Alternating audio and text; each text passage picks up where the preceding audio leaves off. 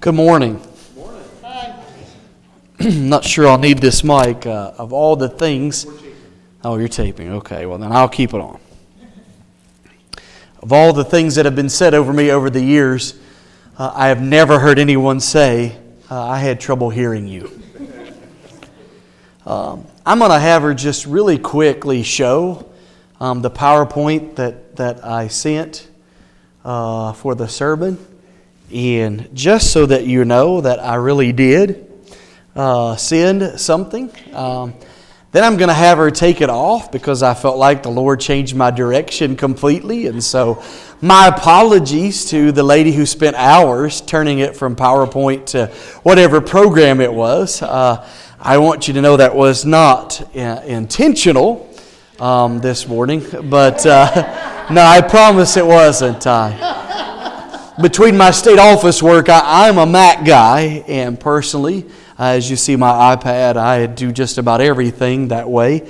But our regional office does everything through Word, and so I have two different computers, and so I am constantly formatting stuff back and forth to make sure that everything is good to go. And so surely I would never do that to you, sister. And I will promise that I will try to be brief with you. I know you can smell food, and so I understand that smells good to you this morning. And I will tell you that I do come from a different culture, if you haven't already noticed with my accent. So I tend to get a little animated. I'm from the South, and so I tend to get a little bit loud too. So hopefully the sound booth people will be able to negotiate and fix that. Bring it on, she says. Okay.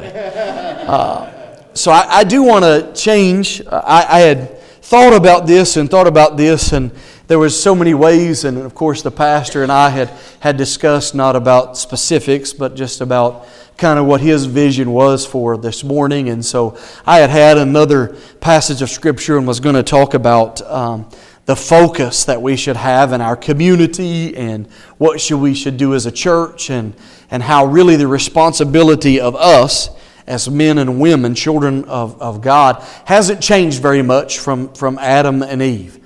And so that was my original intent, and we were going to talk about what our job is and our function in the body.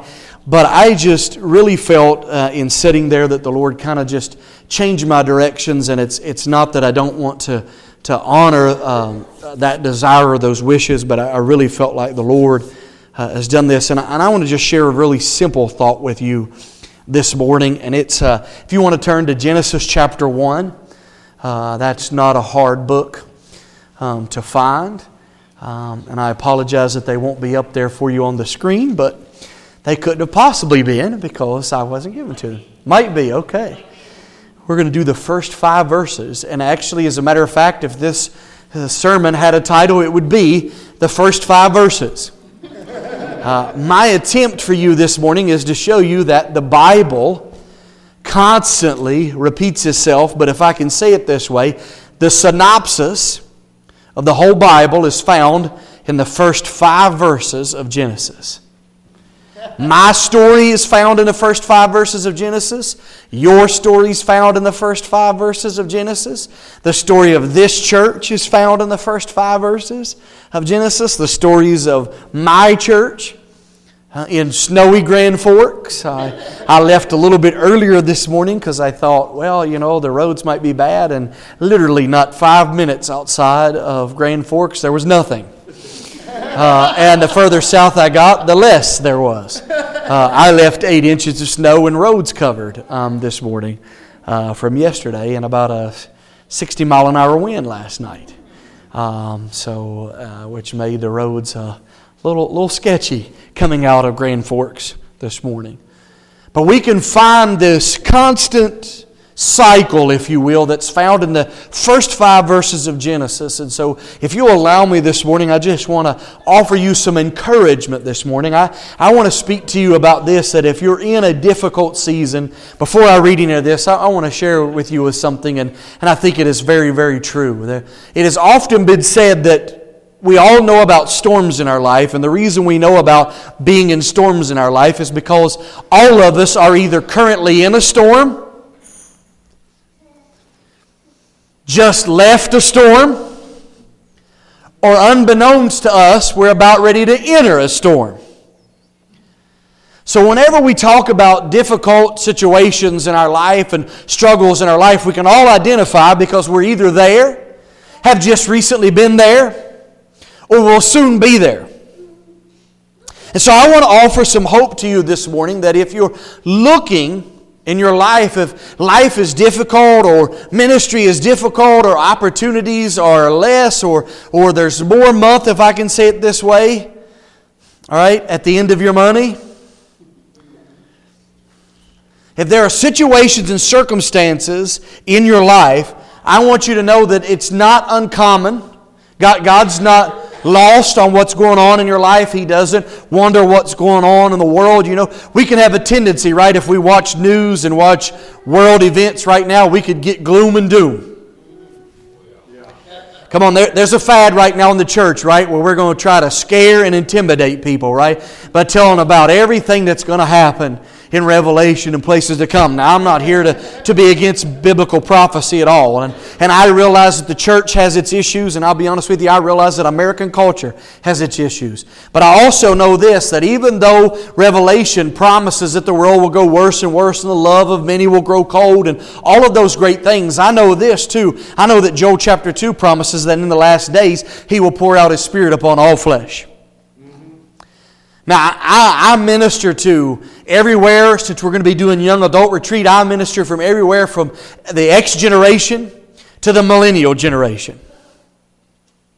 From Kids Fest all the way to young adult for the region. And so I know all the statistics. I know that my son at 6, I know that his generation, they say less than 4% of them will ever darken the doors of a church. And even less than that will actually become part of the church. I realize all those statistics, and you know what? All of those numbers can look really bad, except for this one fact.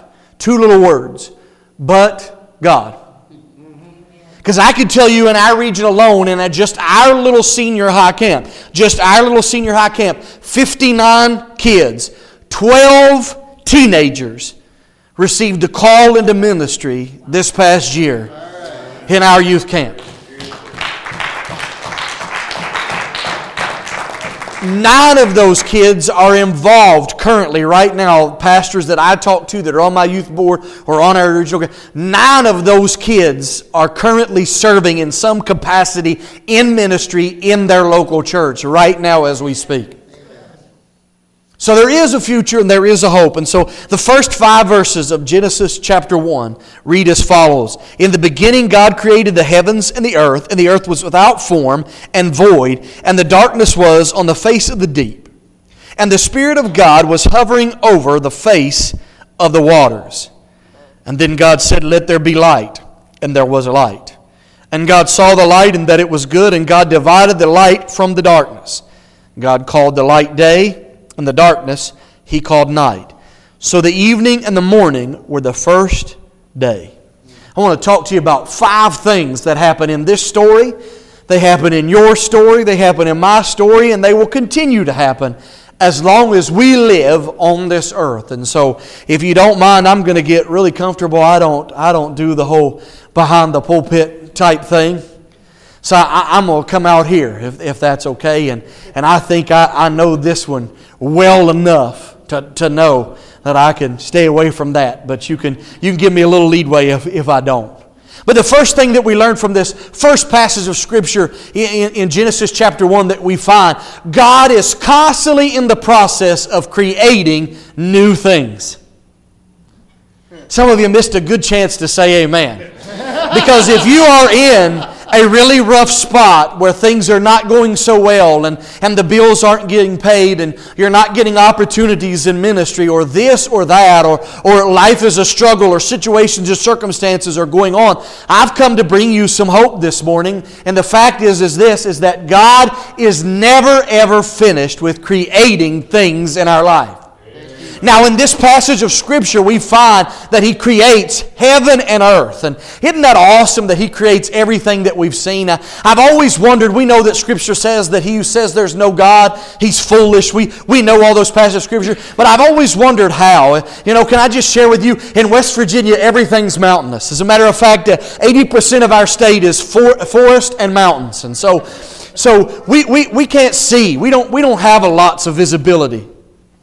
Okay? We don't see storms come in. You hear them. There's a thing in West Virginia. You hear them on the ridge. That's what you do. You hear rain hitting the trees. And it's a really fun game when you're a kid guessing how many ridges away it is. And we would play a fun game. How long will it be until the rain hits, right? And we go sit on the front porch and see how many ridges away is it, And so we do get snow in West Virginia. We don't get the cold that you get. And so I kind of like driving in snow, though, when the roads are flat, because we don't have that in West Virginia. Everything is this way. But one of the most amazing things for me and my wife when we got here is the fact that the sun hardly ever sets, it seems like, in the summer here. Y'all, your daylight, it just lasts for forever. And it's a lot of it has to do with the landscape and all of those things and the beautiful colors that we see, because I'm sure they exist in West Virginia. We just can't see them because of all the mountains. We don't ever have more than about 50 yards of visibility. And so when you see it and it's just beautiful and it goes on for forever, I look at those and I wonder how someone can look at creation and they can see all the beauty that God has made and yet still deny His existence. It always amazes me to look at it. When we were traveling not too long ago, I think we were coming back from an event, and sometimes traveling is involved in my schedule, and we were coming back from this event and it was like 10:30 and still daylight in the summer, and that's just a new thing for us mountain West Virginian people. We don't see that very often. And we were just looking at the collars of my wife. We were stopping and taking pictures. And I often wonder, but you know what? Creation in the Bible, this creation, it was created once. And the Scripture says it will long with creation pangs until Jesus comes back to the earth. Do you realize that? In Romans chapter 8, part of what comes true in Revelation, hurricanes and floods and the lacks of seasons, they do that, Paul says in Romans chapter 8, because they long for the redemption of Jesus Christ. But do you know, He created all of those things and they were beautiful and gorgeous, but they fell in comparison to the one thing He created that could give Him adoration back by choice. You see, in Romans chapter 8 we find out, and Jesus even says this, that God can make the rocks cry out. Nature can cry out in worship to God because it is a mechanism, He who created it. But He created you and I, and it is voluntary on our part. Do you know there's nothing more beautiful in all the world to the ears of God than when His people, His chosen people, created by Him, call out to Him. You see, we find from creation that He distinguishes man from every other creation, because here's what He does with man. It is the only part. Notice how beautiful the sunrise is. Notice how beautiful the mountains are. Over the summer, me and my wife got to experience Yellowstone for the first time ever, and seeing all the beauty and majesty that's found in that great park. But notice this, God never put a part of Himself into any of that. But Scripture makes it very clear that He breathed the breath of God into the nostrils of Adam and literally put a part of Himself into Adam. Creation will not behold the face of God and say, it is like God. But Paul said, I shall not know what I will be like, but I know that when I look upon His face, I will be like Him. So we know that He doesn't recreate creation. We know He's not going to recreate a new moon and a new sun. But we do know that in our own life, do you know that God's constantly creating new opportunities for you? He's constantly creating. Listen, if you'd have told me 14 months ago that I was going to be the youth and discipleship director in North Dakota, South Dakota, and Montana, I'd have probably told you you were crazy. Now, I just moved 13 months ago, so I'm talking about if you'd have just told me a month before this happened, I would have probably laughed at you and told you you were crazy. I knew that I was called to this, and I felt confident someday God was going to give me an opportunity, but I walked away from General Assembly, and the only text that I got from David Blair was, I don't have anything for you right now, you're on my list. And I don't even know what that really means. And so I found myself getting this awesome opportunity, moving my family 1,400 miles from everything they know to a place where we knew nobody. Finding out 3 weeks before I was supposed to be here that I didn't have anywhere to live because somehow in communication that had gotten lost. I was under the impression there was a parsonage, and there wasn't. So finding somewhere to live, going through the process and all the different things. But God's always creating new opportunities for us. He's always creating new seasons for us. He's always taking us out of seasons. If you're in a place right now where there's trouble, can I give you some real awesome hope this morning? That trouble always has an expiration date. Amen. There may be struggles in your life, there may be problems in your life, but just like the milk in your refrigerator, it has an expiration date. And he who knows the expiration date loves to create new opportunities. And it's one thing if God just always took us out of trouble, but whenever He takes us out of trouble, He never takes us out of a valley where He doesn't put us on a mountain. So the great thing about God is that not only does He give us new seasons and new opportunities and new situations in our life, but they've always meant to bless us. And not only that, our valleys are always meant to increase in our life. So we find ourselves, right? This passage of Scripture says, in the beginning, God created the heavens and the earth. And so He's always, constantly in a process of creating new things in our life. But not only that, He brings new people into our lives and out of our lives. Now, I'm just going to get a little pastoral for you because I do a dual role. And I'm sure the pastor here and those of you that are involved in ministry and those of you that are going to probably soon be involved in ministry. It's really easy sometimes when people walk out of our lives that we feel have a specific function and importance in our life, and we can get our hearts broken. And we can be sad and we can be broken. As a young pastor, watching people who gave and were part of a ministry and had sometimes the silliest excuses, got up and walked out of the church, it's easy for us to understand. And it's easy for us to get into a situation where we're heartbroken and things are bad. But I've learned this, is that for every person that walks out of your life, the first thing I learned is that not everybody's tied to my destiny. I can want them to be, I can hope that they can be, but it doesn't mean that they are. So sometimes people just walk. Now there are other times in our life, right, when people walk and we rejoice, don't we? Amen. Come on, is that too real? Sometimes I get that from behind the pulpit, right? There are some people that walk, and as soon as the door closes, right, out of your life, right, you rejoice, right? You say, amen, thank you, Jesus, right? Hallelujah. That person has went on. But then there are other times when we're broken, but we learn that even in the times when people leave our life and we're broken and we're disgusted and we're frustrated, God always sends new people to fill the void in our life. You see, when Ruth lost her husband, God gave her Naomi. And when Naomi lost her husband and her sons, Ruth became Naomi's escape from all the pain and punishment in her life. Listen to me. Are you understanding that? Is that you never know that in your deepest, darkest place, Ruth came to Naomi. Sometimes in our life when people walk out of our life, God sends someone who will become the most pivotal part of our life. Amen.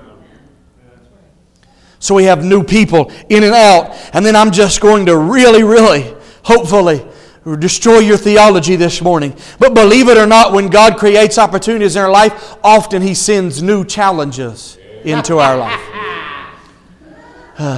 That's not really popular with the prevailing emerging grace theology that's going on in American Christianity, right? Where You know, Jesus died for all of your sins, so you can just live like the devil if you want to, and it's okay. Now, I'm here to tell you that there is an aspect that God requires people to live by, which is called holiness. And we have to live by holiness. We have to understand that God has a way in which He calls the people of God to live. But God often in our lives, can I share something with you that I really think Pentecostals, I am one. I love to be, I'm not unashamedly Pentecostal at all. I am who God called me. I am fourth generation Church of God on one side, third generation on the other. I don't know anything else. I don't know how to be anything else. I'm a PK. I've grown up in this thing all of my life. But listen to me. Don't always think that all difficulty in your life is demonic. There you go. I want to tell you something, that most difficulty in your life is developmental.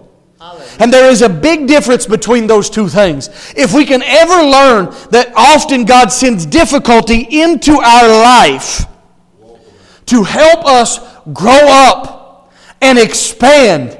And then often, gold cannot be purified unless it's first put under severe heat and pressure. In West Virginia, one of the things that makes our economy grow in West Virginia is coal. Coal is only produced under extreme heat and pressure. I'm here to tell you that sometimes God literally brings new challenges to your life, but I want to end this first point by saying this, that God is always in the process of creating in our life. Do you want to know what the second verse in this scripture teaches us? It teaches us that God is always creating something out of nothing. There you go. You see, you may be here this morning and say, I've got no money. It's okay. I don't have a pedigree, Pastor J.D. It's okay. I don't have the upbringing. It's okay. Can I tell you a story about the first Church of God pastor that I had once I gave my life back to Jesus? His name was, and you can't make this up, his name was Brother Hand. Brother and Sister Hand. Now, I'm just going to be as honest as I can be with you about Brother Hand. Okay? Sister Hand was as elaborate and as outgoing as you could think. And you just got to know in the South how this was different. Even when I was a teenager, she had long fingernails and fake eyelashes. And she was a really, really great vocalist. But you just have to understand the church that she came into, she kind of stuck out like a sore thumb.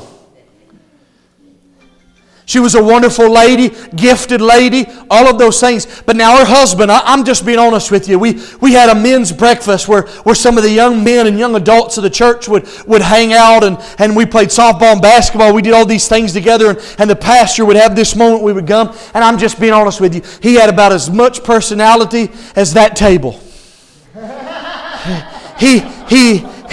He didn't have any interest. He didn't have any hobbies outside of the church. He didn't talk. He wasn't, he wasn't nothing like me. I am as high personality as you can come, as outgoing. At our camp, all the people were like, man, you're out there playing games and laughing with kids. I just can't help it. It's just who I am and what I do. I laugh a lot.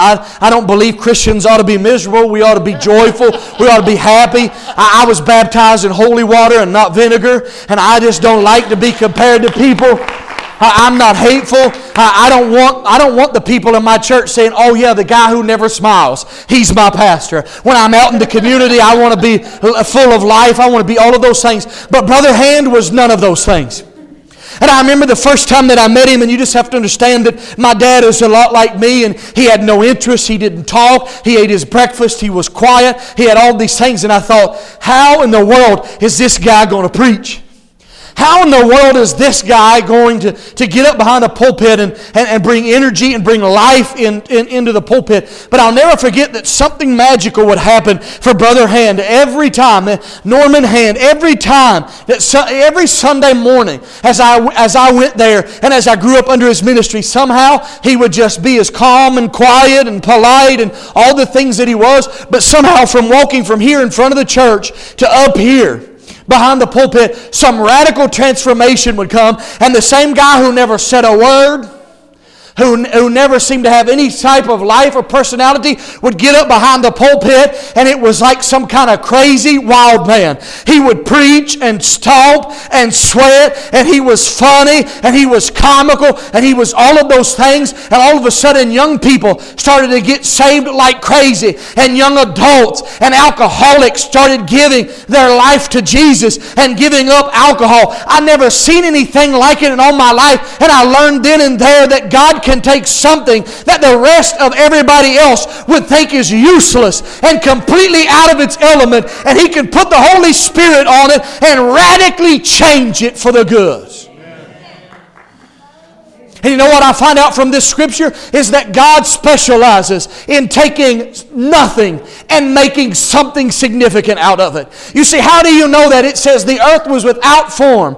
It was void. There was nothing. But I love this. You say, how can God make something out of nothing? I'm glad you asked, because in the second part of this verse, it tells you how He does that. The Holy Spirit. It said the Spirit of God moved on the earth, and suddenly everything that was nothing became everything you and I see.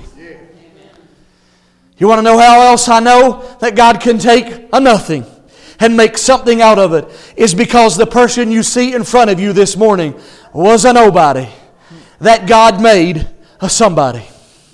Now, I'm not everybody's somebody, and I'm not a lot of people's somebody. But to a few people, God has given me the privilege to be somebody to them. This morning, I want you to know that not only does, first of all, God love to create new opportunities, new seasons, and new challenges, but He loves to take difficult situations and make something awesome.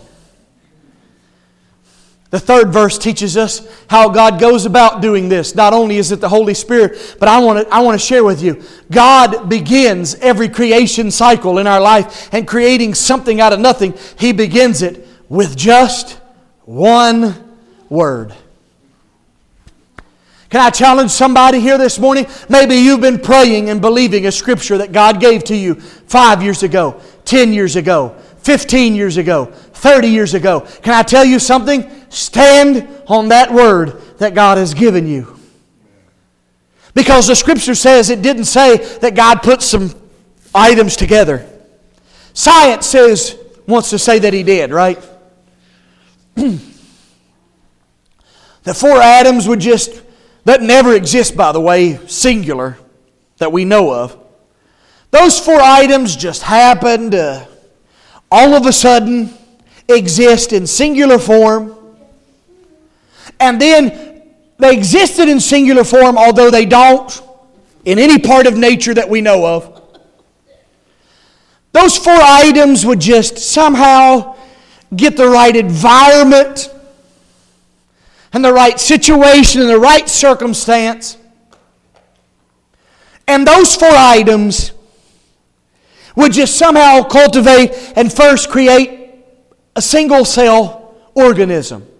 And then over time, those single cell organisms would continue to expound until the moment came that we became humans. Or if you don't subscribe to that particular theory, maybe you prescribe to another theory that says that there was just utter chaos, and somehow, out of utter chaos, without any motivation from external forces, that chaos all collided, and then somehow, how chaos collides, all of a sudden all order was produced from the collision. Just a question for you. Has anybody here ever seen two cars hit each other on the highway and suddenly after they collided be perfectly brand new? Has anybody ever seen that? Have you ever heard somebody come in and say, well, I rear-ended somebody and suddenly when I got out of the car, I had a 5-year newer car than I did before and it was perfect? No. We didn't have to call insurance or the police or nothing. Everything, right? We prescribe to theories that are absolutely absurd and that, believe it or not, science itself doesn't even back up. Right now, science will tell you that the earth has never been close enough to collide. As a matter of fact, our universe is continuously expanding. It's the exact opposite. But we know that all of it began from nothing. It began because God said, "Light be." It's a bad translation in English. He doesn't say, "Let there be light." He says, "Light be," and it was. Can I tell you something? Every promise in the Word of God that God says for the believers, God spoke it once, it's sealed forever. Jesus said, "Heaven and earth, everything we know will pass away, but the Word of God will never, ever pass away." Listen to me this morning. If there's a scripture you've been believing and you've been praying, I've come to challenge you this morning that all it takes is God's Word. If you need a financial breakthrough, all it takes is God's Word. If you need a healing, all it takes is God's Word. If you need revived this morning, all it takes is God's Word. People think I'm crazy. I've even had some Christians think I'm crazy. I believe that the Word of God has the power to create in your life. And I believe that when you pray it and declare it, and I've gotten in trouble for this before. But listen, we've even found out now that it's even more of a miracle. But my son is a miracle. There are complications on her side and complications on my side that the doctors would say, or they wouldn't say there's no chance, but there's a slim chance. But one day after my son came, we've been praying, we've been believing, we've been doing all those things. I was sitting in my office, and this is just too much for some people. Because they believe, "Oh, no, it's ultimately up to God." I really believe that God He said, "I'll give you the keys to the kingdom." He gave us the ability to speak into our atmosphere and by faith believe that God would do it for us. And I was sitting in my office and God told me, He said, "Your son is here because you had the capacity to believe my word." I would pray, children are a heritage from the Lord. Children are a heritage from the Lord. I prayed it over and over again. Listen, I've come this morning to encourage you that not only can God give you new seasons, new opportunities, new blessings, and not only does He do it, He creates something out of nothing, but He does it by His Word. Amen. The fourth verse teaches us, you know what it teaches us? It says He divided light into day and dark in the night. You know what that teaches us? God wants you to be distinctive. Can I tell you something? This has about this much political correctness in it because I could care less.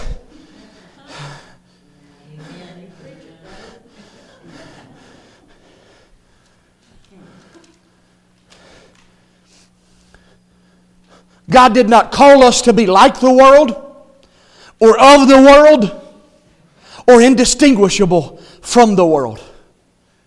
God called us to be unique, separate, holy. We are called to be light in a world of darkness. My background obviously is in youth ministry, and I used to be amazed at kids who would cry out, "Well, I just want to be different, I want to be different." And everybody they hung out with looked like them, acted like them, listened to their music, and did their activities. It's not real popular anymore, but when I was a youth pastor, goth was really, really popular, right? So I'm really unique. I'm going to wear in the scorching heat in the south, in the humidity, when it's 85 and feels like 175. I'm going to wear my black trench coat and my black makeup, and I am so unique. And yet they would be surrounded by 5 people who looked just like them, acted just like them, and did everything they did. I used to challenge kids, you want to be completely unique in your high school? Serve Jesus with all of your heart. You'll be unique. You'll stand out. You see, even the world, we have to, listen, their whole philosophy for accepting things that people who believe in the Word of God shouldn't accept, their whole adaptation of that is what? Is that we need to be like everybody else. Listen, God made you unique. You know what? It's hard to believe looking at me now, but many pounds and many years ago, I was a pretty good athlete.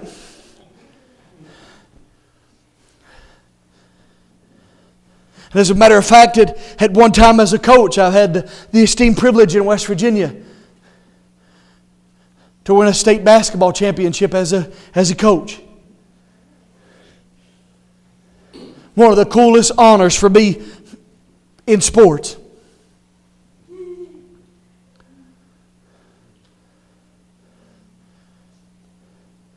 But you know what? As good a basketball player, and probably basketball was my passion, baseball was my better sport. As good as I was, there would probably be very few occasions where I was even the best person on my team, much less the best person in the conference or in the region. I went to college, and then the talent pool, ever increases. I went on a Division III baseball scholarship and only played 1 year, and I was probably never going to see the field. Talent pool was that great. I could never say I was the greatest, but there is one thing that I can say I'm the greatest at in the world. I am the best at being J.D. Wall than anybody else in the world can ever be.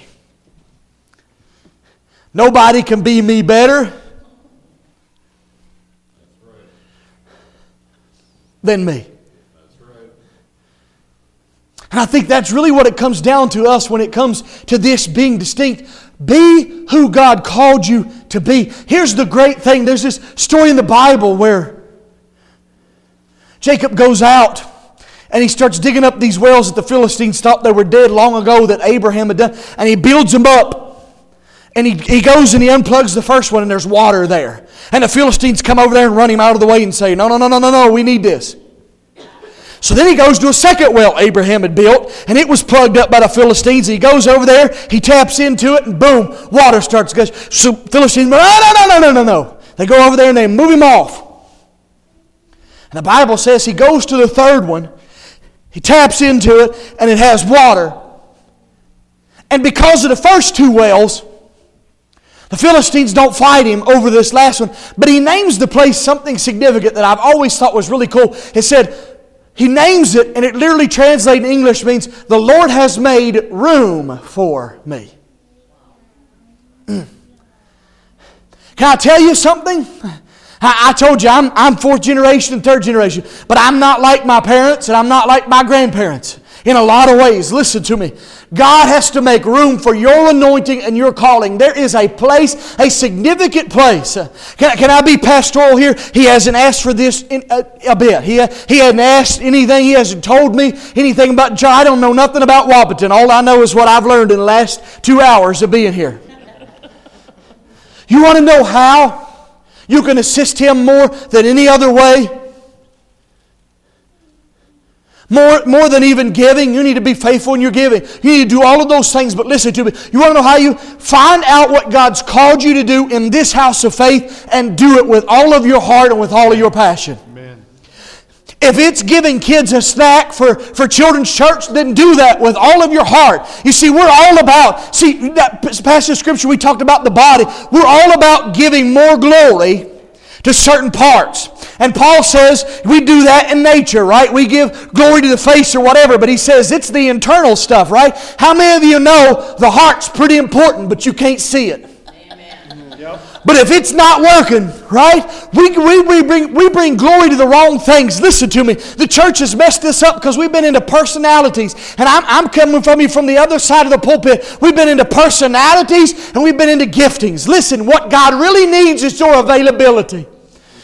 If you will be available to do something for God in this church, God will bless your efforts, bless the man of God, and bless the church. Amen. God never gifted us to set on our giftings, but He gifted us so that we would share with everyone we came in contact with what God has done in our life. So we find that God called us to be distinct. And the last thing that we find, the Scripture literally says, and the first day there was light, and the first day there was night. You know what that teaches us?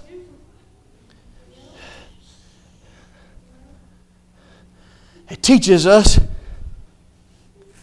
that there is a battle between light and darkness for what God is willing and wanting to accomplish in our life. You see, all of these cycles happen. You know what? All of these cycles happen in everybody's life. Can I share something with you? Drop some deep revelation. These things happen whether you love Jesus or don't love Jesus.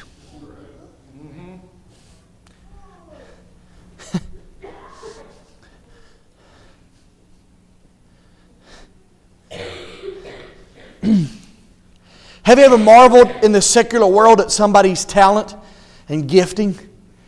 And have you ever thought, boy, if they could just use that for the Lord? Yeah. You know, Hollywood is proof that you can have all the talent and gifting in the world and have all the money in the world and not have an ounce of peace. And not even know where to find it. Can I share some stories with you? 2 nights before Elvis passed away, he woke his wife up dead asleep at 4 a.m. in the morning. And this is what he said to her. He said, I feel like I have done nothing significant to leave behind. The king of rock and roll, a whole genre of music. His former mansion, they spend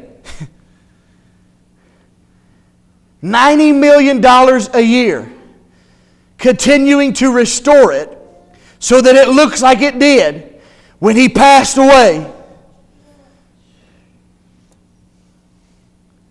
And millions of people visited every year, and yet he felt insignificant upon his death.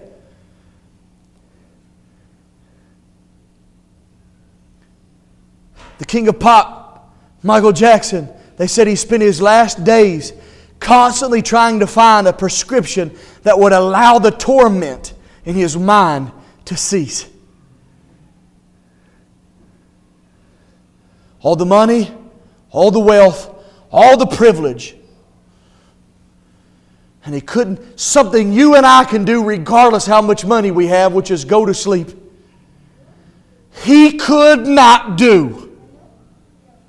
Even with the help of, I think it was something like 21 medications upon his death, which was basically, essentially what killed him. Just longing for one good night's sleep. You see, it's possible that God is trying to create a new situation in your life, but all you see it as is a difficulty. And if you're not there and you don't realize the reason for the difficulty, you can get depressed, oppressed, mad, angry. Have you ever seen somebody serve the Lord with zeal and then something not go their way and them give up and throw in the towel and walk away? You see, we could be judgmental there if we wanted to, but what it was that God gave them a new challenge and they just weren't willing to accept it. I'm not here to tell you I've got everything that I've wanted, because surely I have not. Could I just have somebody come to the piano? Could you come? Just play. Normally I would tell you that me and my wife would sing, but she is battling bronchitis and just wasn't able to. And during the season changes, as you notice, my throat just has a real struggle still yet. I'm still getting used. It is not this cold or snowing in West Virginia in November. We're a January snow kind of place.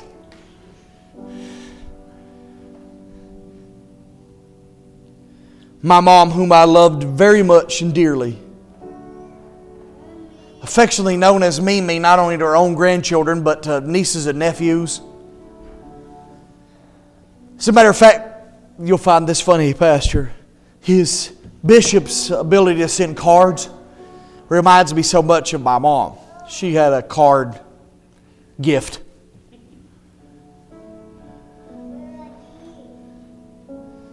She was diagnosed with breast cancer and then was in remission, and then when it came back it was stage 4 bone cancer. I literally traveled all over the country. Duke, Houston, Roanoke, Baltimore. I think that's everywhere. For different appointments. She had a world-renowned neurosurgeon operator on her in Duke. They literally took her spinal cord out of her body and off to the side and regrafted her spinal column in titanium so that she could live, they hoped at that point, without paralysis, and thank God that was true. They told us with stage 4 you can live as long as 30 years with stage 4 cancer. It just depends on whether it shows itself up in internal organs. And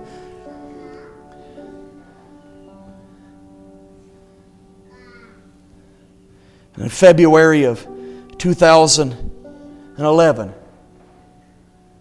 just 3 months after the birth of my son, I got the worst call there ever could be. It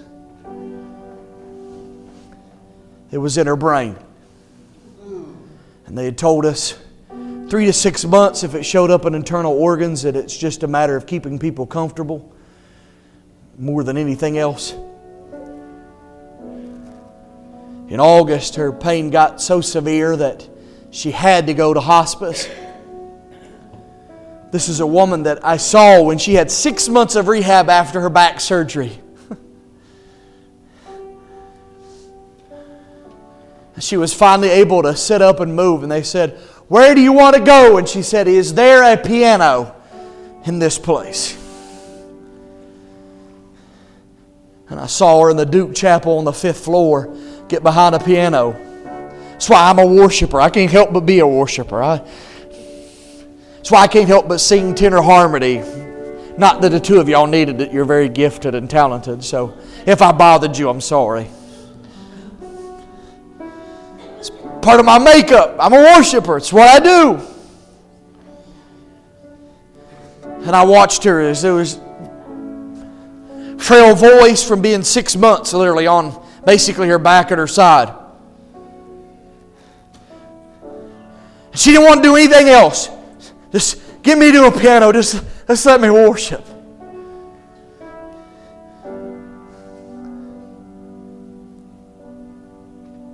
Pain got so severe, and I saw her go.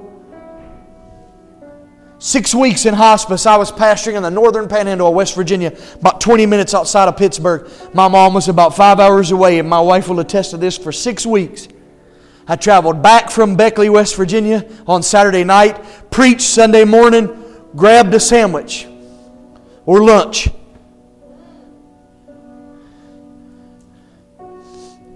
With my wife and son, and drove straight back down there and spent every moment I could with. 3 of those weeks, my wife and my son went with me.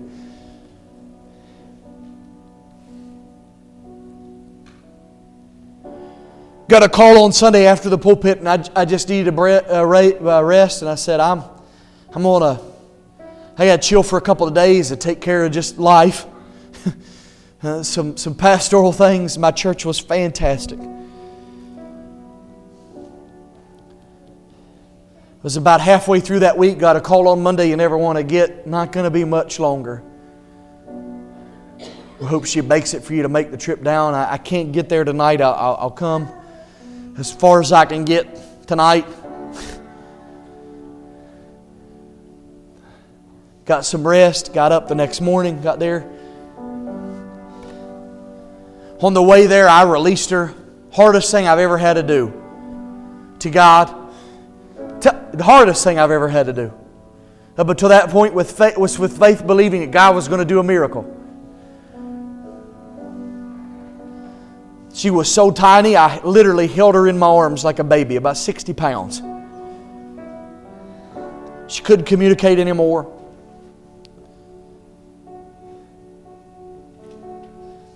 Got done holding her, walked outside. My sister came out not 5 minutes later with tears in her eyes.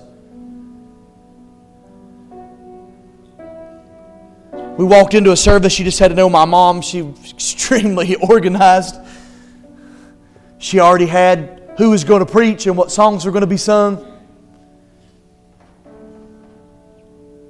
And I didn't even think about it. They were worship songs. I worshiped the Lord because, come on folks, we can't just worship Him when He does everything the way we want it and expect to have a relationship.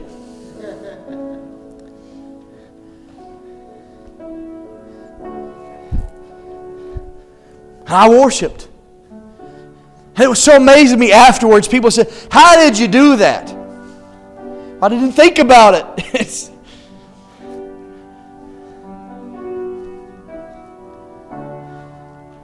How does a church survive 90 years? Do you know 1,400 churches a year and a month in America close? 1,400.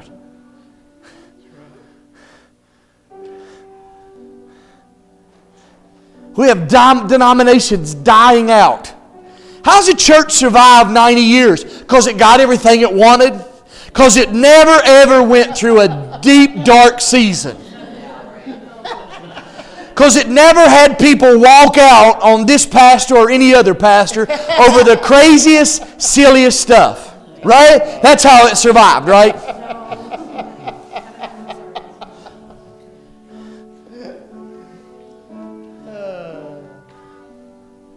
My parents went through a bitter divorce, as my dad as a pastor, which became very public, which became very hard for a 13, 14, and 15-year-old. I sat as a 15-year-old in the back of the church while my dad preached, and I thought everybody had the opinion of just a few people in the church who liked to gossip and run the pastor down and disqualify him. And man, Pastor, he would get up and just preach with passion. And I told one of my friends sitting at 15 who was a believer, who hadn't given up on me, was praying for me because I was doing some things shouldn't have been doing. Looked at her and said, "That man is a fool." If he knew what half of these people in this church thought about him, he'd just pick up his pieces, go work a secular job, and tell them forget it. I thought he was naive. Well, I didn't realize this. There's going to be times in your life where the people like you, love you, hate you, anywhere in between. Doesn't matter. There are going to be times when you have to determine in your heart of hearts, you're going to be what God's called you to be regardless. And it wasn't that he didn't know what was going on. It was that he had enough wisdom to realize that it was 10% and not 90%. And he had enough wisdom to know that God had called him to do something, and it wasn't determinant upon whether people applauded him for it or not. He had to be who God called him to be. Can I tell you something this morning? There is a struggle for your life, for your anointing, for your gifting, for your calling. There is a struggle. There is good and there is bad. And when things don't go your way, don't give up. Just realize that sooner or later, God's going to show up again and recreate a new opportunity for you. The Spirit of God's going to move. God's going to give a word. And God's going to set you apart. Listen to me this morning. God's not finished with this church in Wahpeton. He would not bring them 90 years to say, well, that's far enough.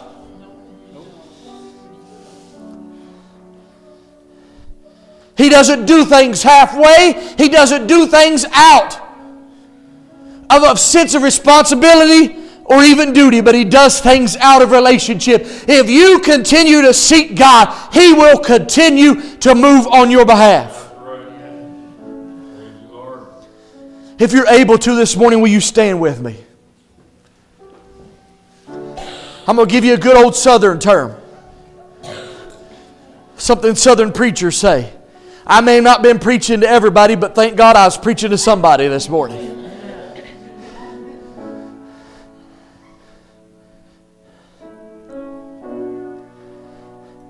Every head bowed and every eye closed.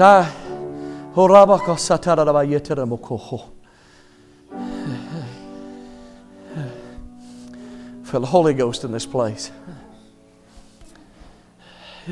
I just feel like there might be just a number of people in this place. Maybe there's just one, maybe there's more than that just say, Pastor Wall, I'm just in this deep, dark place, and I really want out of it. I'm hurt, I'm broken, I'm frustrated, You know what? Sometimes being mad can lead you to a place that's just so desolate. You're just angry. I've been there.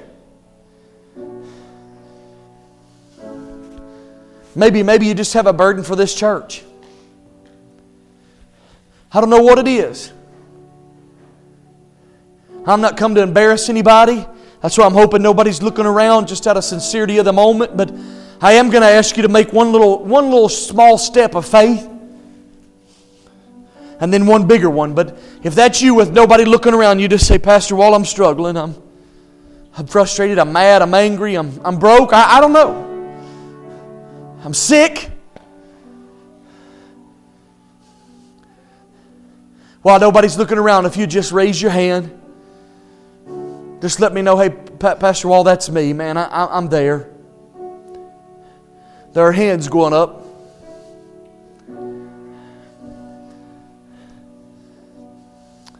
Anybody else? I see those hands. Anybody else? There are more hands going up.